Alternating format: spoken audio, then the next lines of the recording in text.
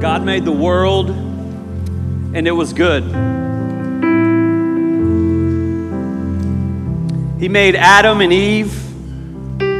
He made Adam from the dust of the ground, and then he blew into his nostrils, and it gave him life. He made Eve from the rib of Adam. God was there in the beginning. He was there before the beginning. He has always been. He always will be.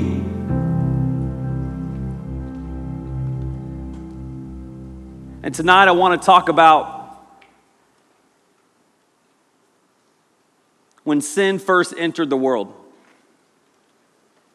In Genesis 2, like we talked about last week, in verse 15, the Lord God took the man and put him in the Garden of Eden to work it and to take care of it. And the Lord God commanded the man, "You are free to eat from any tree in the garden, but you must not eat from the tree of the knowledge of good and evil. But when you eat from it, you will certainly die." I mean, it's like putting us in the middle of Memorial City Mall, or me. Sorry, I lumped you into this.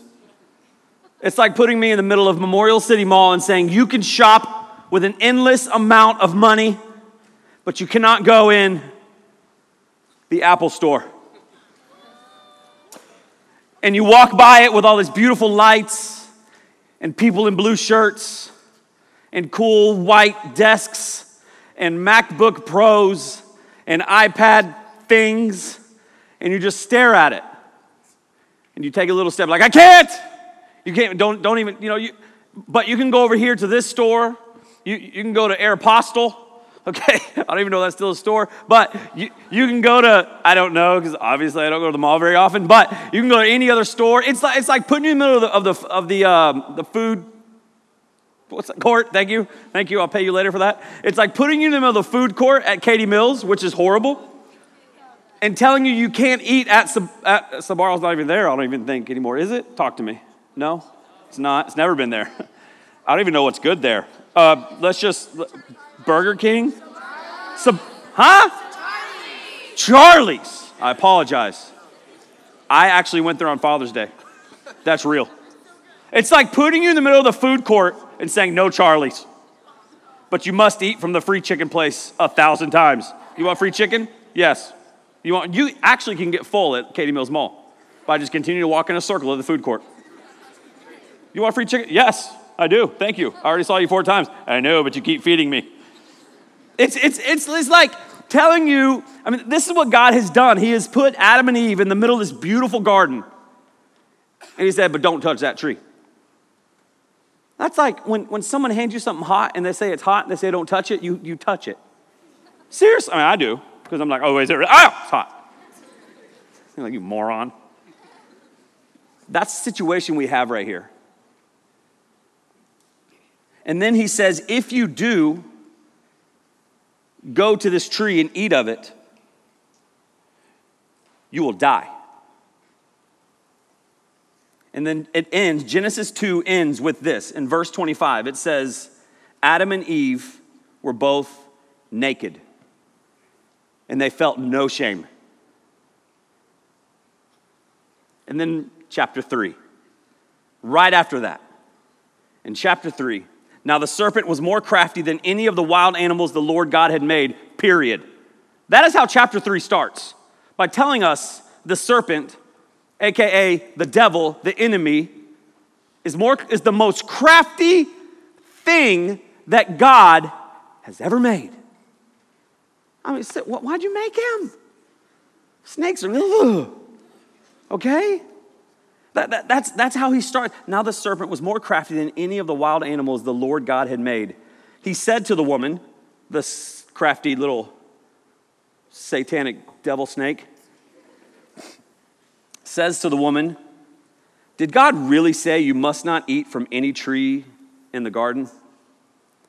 I mean, first of all, that's rude. He didn't even say, hi, hey, how you doing? By the way, I'm serpent. He just started talking. Like they were just naked and hanging out naked. And then the next part is a talking snake. Like that's weird. I mean, that doesn't make sense. But I want to show you what the enemy does.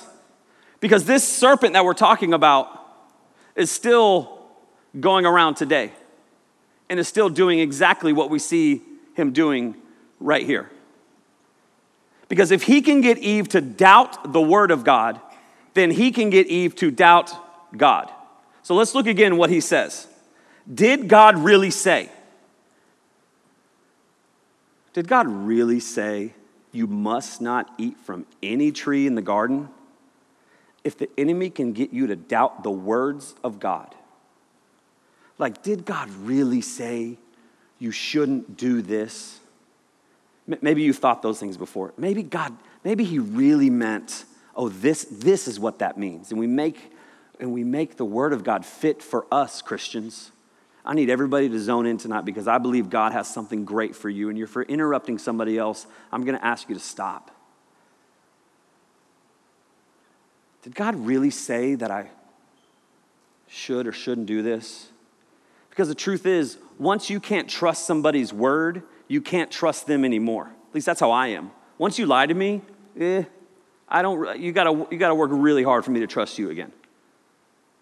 And that's the same thing. That is exactly what the enemy is doing to Eve, saying, did God really say that? In verse 2, the woman said to the serpent, which is an issue. Issue number 1, woman talking to snake. That's weird. I mean, who, like if you ever, like not the zoo, like, oh, hello, little snakey snake. No, that's not what I'm talking about. Hey, look at this. Hey, snakey snake. Like, no, like that's normal. I mean, that's weird too. Like if I saw, I'd be like, oh, okay, we need to go. I mean, that's snaky snake. Who, what in the world? Hello, boa constrictor. Hi, I see you. No, we see a woman having a conversation with a snake. That's, what? Issue number 1. And Adam's just like watching her. I don't know where Adam is. No one knows where Adam is. He's working the fields. I don't know, okay? I don't know what he's watching football. I don't know what Adam is doing. He's over talking to the furry nopes, if you were here last week. All right? Thank you, 5 of you. I thought it was funny too. But she's having a conversation with a snake. The woman says to the serpent, catch this, you got to catch this. We may eat from the trees in the garden, but God did say, this is Eve telling the snake, but God did say you must not eat fruit from the tree that is in the middle of the garden. So she is quoting back to the serpent exactly what God said. There's a comma right here, because what you see next is Eve adding to the text. You see Eve adding to what God said. God did not say this next part. So she's already in a downward spiral of sin because she is talking to the enemy, because she is having a conversation, because she is so close. And now the enemy is manipulating her, so she is thinking other things. Because God did not say not to touch it. He said, just don't eat it. But Eve says, he did say, you must not touch it or you will die. She is misquoting the Bible. Christians, we do that as well. We get into times when we start saying things that are in the Bible and truly they're not in the Bible. Be very careful about that. My encouragement to you would be to know the Bible. How do you do that? You read it and you apply it to your life as much as possible. We see Eve misquoting the Bible. Misquoting God. In verse 4, in their conversation by this tree, the serpent says back, you're not gonna die. Like, really? You think this good God is gonna cause you to die if you eat an apple? I don't know why we say it's an apple, but I just picture an apple.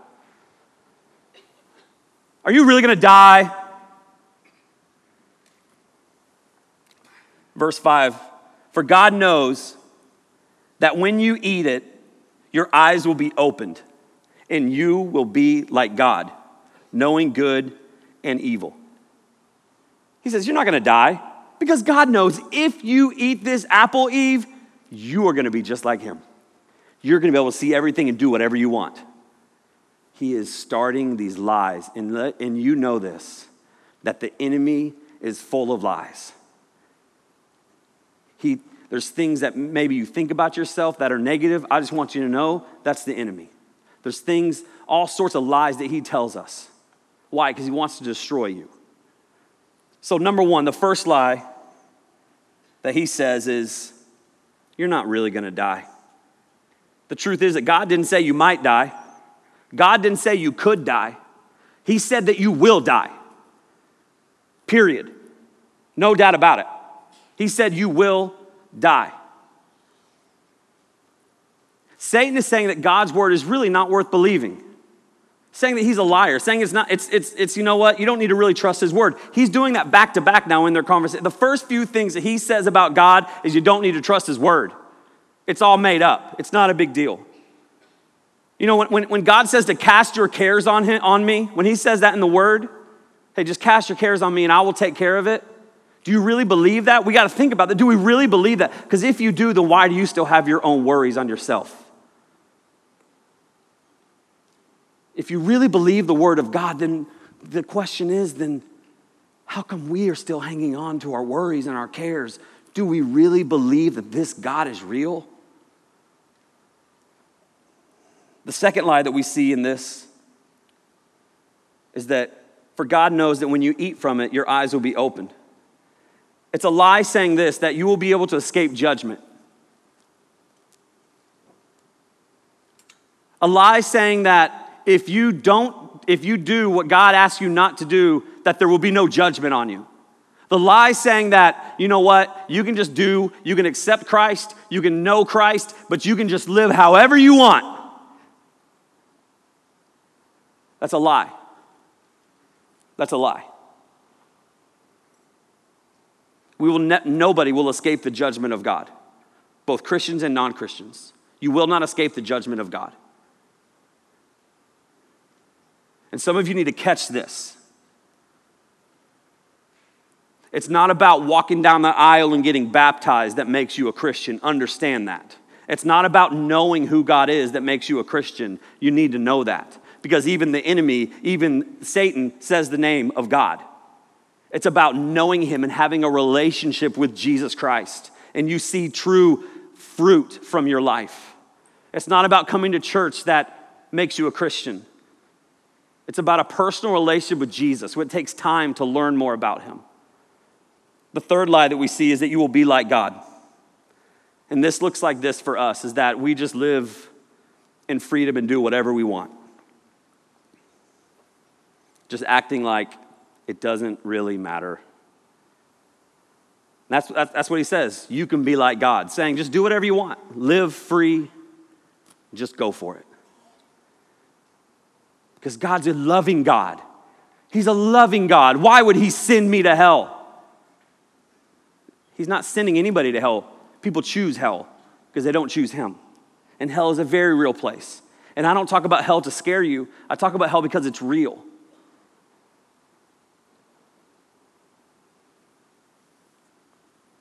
Verse 6. When the woman saw that, remember, she's having a conversation. She is so close to the enemy right now.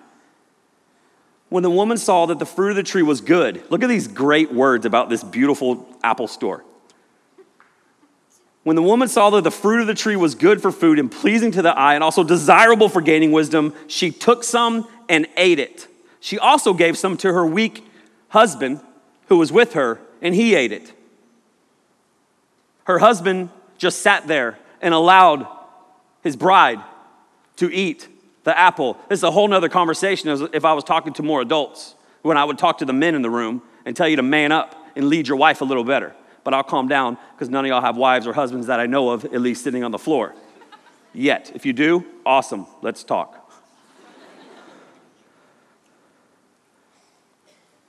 She gave it to her husband who was with her and ate it. And this looks like this, is that sometimes we bring people down with us because we've started having the conversation with the enemy. We've started getting so close to sin that we reached out and touched it. And we bring some of the people that we love the most with us. Hey, try this. Hey, we should do this. And then that person falls too. Because of this moment right here in verse 6, we now find joy and pleasure in everything that will ultimately kill us. Because of this verse right here, sin entered the world, and we find pleasure in doing the things that are against God. It's natural. I need you to catch what I'm saying right now. This is what I want you to hear tonight. It's natural for us to have affections for things that he is not pleased with. I'm going to say that again. It is natural and normal to have affections and feelings and emotions for things that God is not pleased with. Why? Because of this verse. Thank you, Eve, or Adam, because he didn't tell Eve. There's a whole thing here. But because of this moment, this happens. And though it's natural, doesn't mean it's okay. Though it's natural to have these feelings and emotions of whatever that sin may be for you, of whatever that struggle may be, and we all struggle. I struggle too. One of my hardest things that I struggle with is pride. And it is hard for me. I struggle with that. I struggle with other things, and I fight it daily. There are all sorts of different things of affections in the Bible that the Bible is very clear on talking about. I'll list a few. Lying, natural. Struggle with pornography, natural. Gossip, natural. Homosexuality, natural. Fits of rage, natural. Selfish ambitions, natural. Drunkenness, idolatry, sexual immorality are all natural things that we mess up and we fall into. But it doesn't mean it's okay. Why I keep saying it's natural? Because I don't want you to be labeled by your temptation. I want you to be labeled by Christ. God does not promise to remove our temptations. He promises to give us the power and the ability to flee the temptations. Catch that, understand that. He does not say, you will not be tempted. Nowhere does it say that in the Bible. It doesn't say you're not going to be tempted. You're going to be tempted.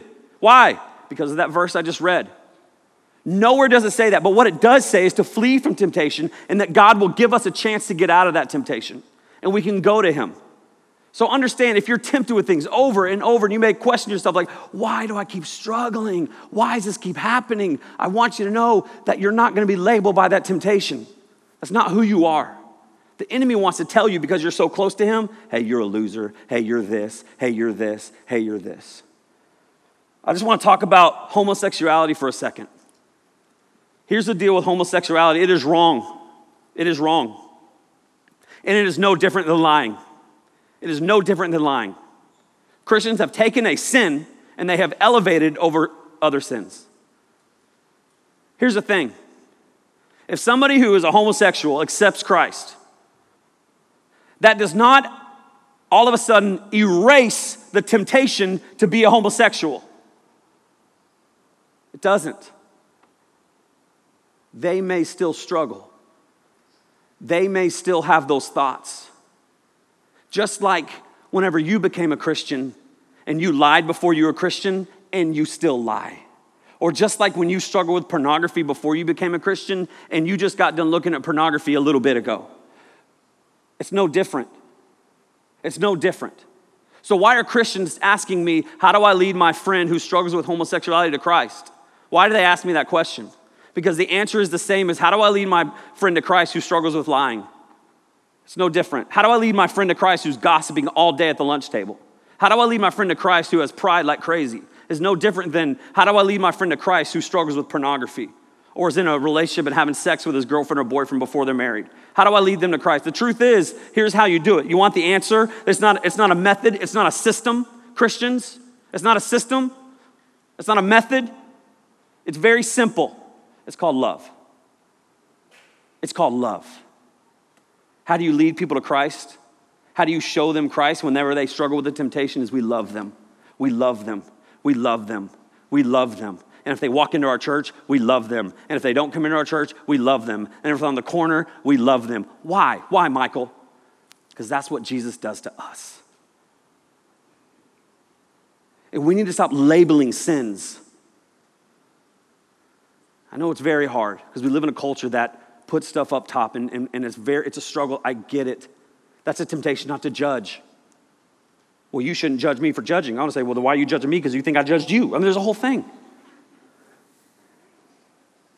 Write this down. Remember this. Do not allow your temptations to govern your identity. Don't allow your temptations to say who you are. Just because you may struggle with pornography doesn't mean you're a porn addict. Just because you struggle with homosexuality doesn't mean that you are gay. Just because you struggle with lying doesn't mean you're a liar. Just because you struggle with all these things, that is not who you are. As a Christian and you have asked Jesus in your heart, here's who you are. You are saved, you are pure, you're amazing, you are beautiful. But the enemy is telling you you're all those other things. And God wants you to hear this tonight. All of us, adults, everybody, we need to hear this tonight. We need to stop having conversations with a snake and start talking to the Lord. Verse 7, they ate it, and then both the eyes of them were opened, and they realized that they were naked. Remember at the end of chapter 2, it said that they realized they were naked and they didn't even know it. They didn't even care, just running around naked. Now, all of a sudden, they eat the apple and they realized that they're naked. Here's why. They just died. Do you remember when God said, when you eat of this, you will die? They just died. Everything about them died. Spiritually, physically, death enters the world. In verse 8,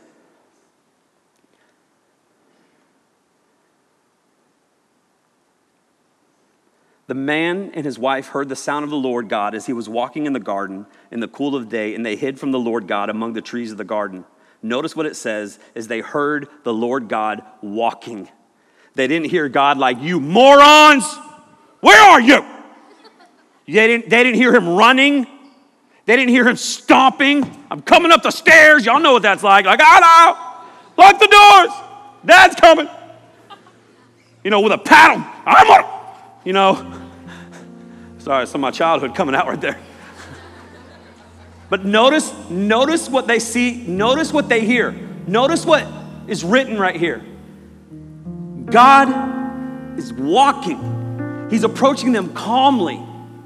He's saying, hey. You don't need to hide from me. I'm coming to you calmly. Not to be resisted, but to be welcomed. And I think sometimes that we feel like we can hide from God.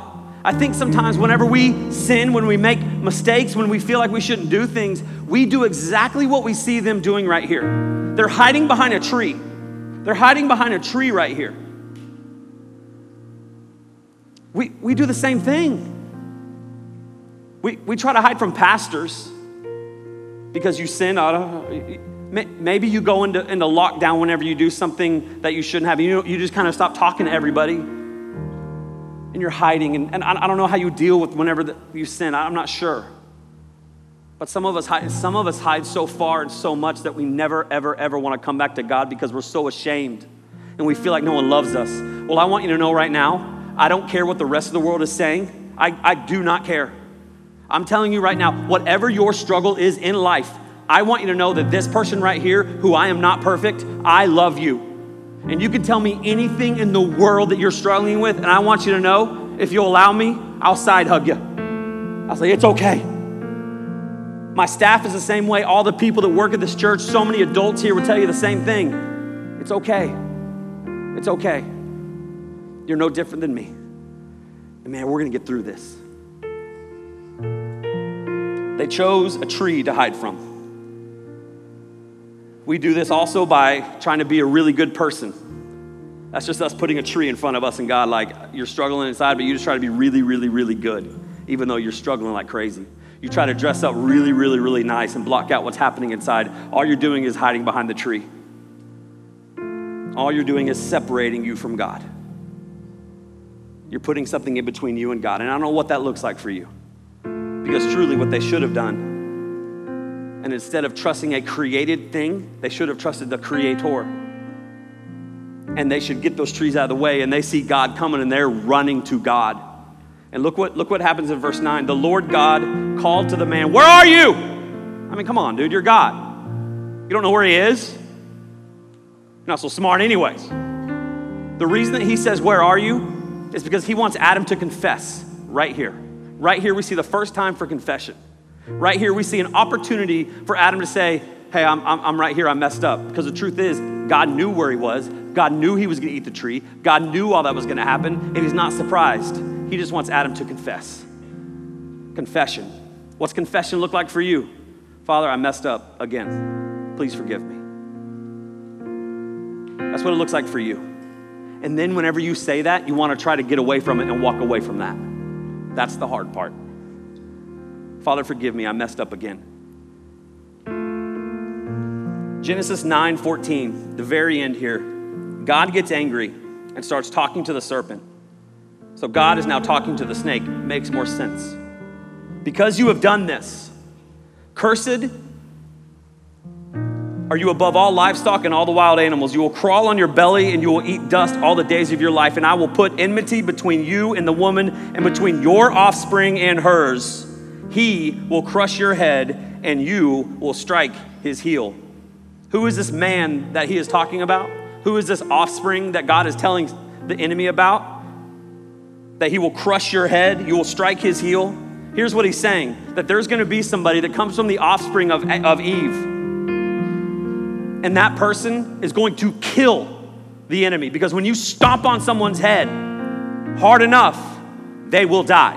And guess what? It might hurt your foot. It's not gonna break your foot, not gonna kill you. That's what God is saying, that there's gonna be somebody from the offspring of Eve that is gonna come into this world and is going to stomp your head and is gonna hurt his heel. He may be on a cross, he may be just crushed a little bit, maybe bleeding some, but he will not die. There is someone coming, enemy, Satan, serpent, devil, that is going to kill you. So you need to get ready. Jesus is going to do what Adam and Eve couldn't do, which is please God perfectly. Jesus is going to be not hiding behind a tree. He's going to be on the tree as the person coming in between God and us. That is what Jesus is going to do. He is the mediator. He is the in-between. We don't need to go to anybody else. We can go to Jesus. He is on the tree for us. That's what we see right here. He becomes the curse so that we can walk free. My encouragement to everybody who's watching this online or is in this room or may hear it another day is this. You're okay. You're okay. Your temptation is not who you are. You live in a fallen world, and it's really hard to be perfect. And being a Christian doesn't mean you're perfect. It means that you have hope. It means that you have a place that you can go. It means that you have freedom. It means that you can cry out to a God and a Father that will never hurt you. Because the truth is, if we got real in this room, which I know would not really happen, it's very hard, is that if I would say, hey, if you struggle with lying, stand up, a lot of you would stand up. If I said, hey, if you struggle with pornography and you were honest, you would stand up. Both guys and girls would stand up. And if I said, if you struggle with homosexuality, you would stand up. And at that moment, some of you would look around like, I cannot believe that they are here. And here's where we need to get to. Here's where I want to get to in this student ministry and this church, is that when those people step foot in here, no matter if it's a liar, no matter if it's someone who's struggling with porn, drinking, drugs, cussing, whatever it may be, whatever the sin is that we have put, here's what I want. When they stand up and they have a struggle, you say, hey man, I just want you to know, love you to death. I'm glad you're here. I'm so glad you're here. It's cool. Love you. Here we go. Go Texans. Sit down. Thank you. That's what I want you to do. That's it, Christians. That's it, Christians. That's it. That's what Jesus calls us to do. Like you're struggling with, oh man, just want you, hey, it's cool. Love you. So glad you're here. That dude's about to preach. I don't know what he's going to say. He's crazy. He's going to sweat a lot. Okay? But man, hey, glad you're here. It's so awesome. Killer party. Your temptation and your struggle does not define you. Jesus does. Jesus does. When the temptation happens, here's what you do. Here's what you do. You run, you flee, you get away from it. If your struggle's on your phone, break your phone. If your struggle's with your boyfriend or girlfriend, break up. If your struggle's with lying, shut your mouth. If your struggle's with anything else, Just stop, work on it, talk to God, pray like crazy, talk to a pastor. Maybe tonight your struggle is that you have a massive struggle because you don't know Jesus. You don't know this God that loves you so much. You've heard about him, but you didn't really realize how much he really loves you. You thought that you had to be a really good person to accept Jesus. You thought that you had to do all this stuff to be a Christian. Here's what it means to be a Christian. Knowing that God came to earth, died on a cross, rose again for you. That's it. You don't have to pray a prayer. You don't have to do anything. It's knowing that, it's coming to him, and it's living the life. And you will know, then you will have eternity with him when you are no longer here. And so tonight I want to give you that opportunity. I want to give you an opportunity to know this Jesus as your personal Lord and Savior. So with no one looking around.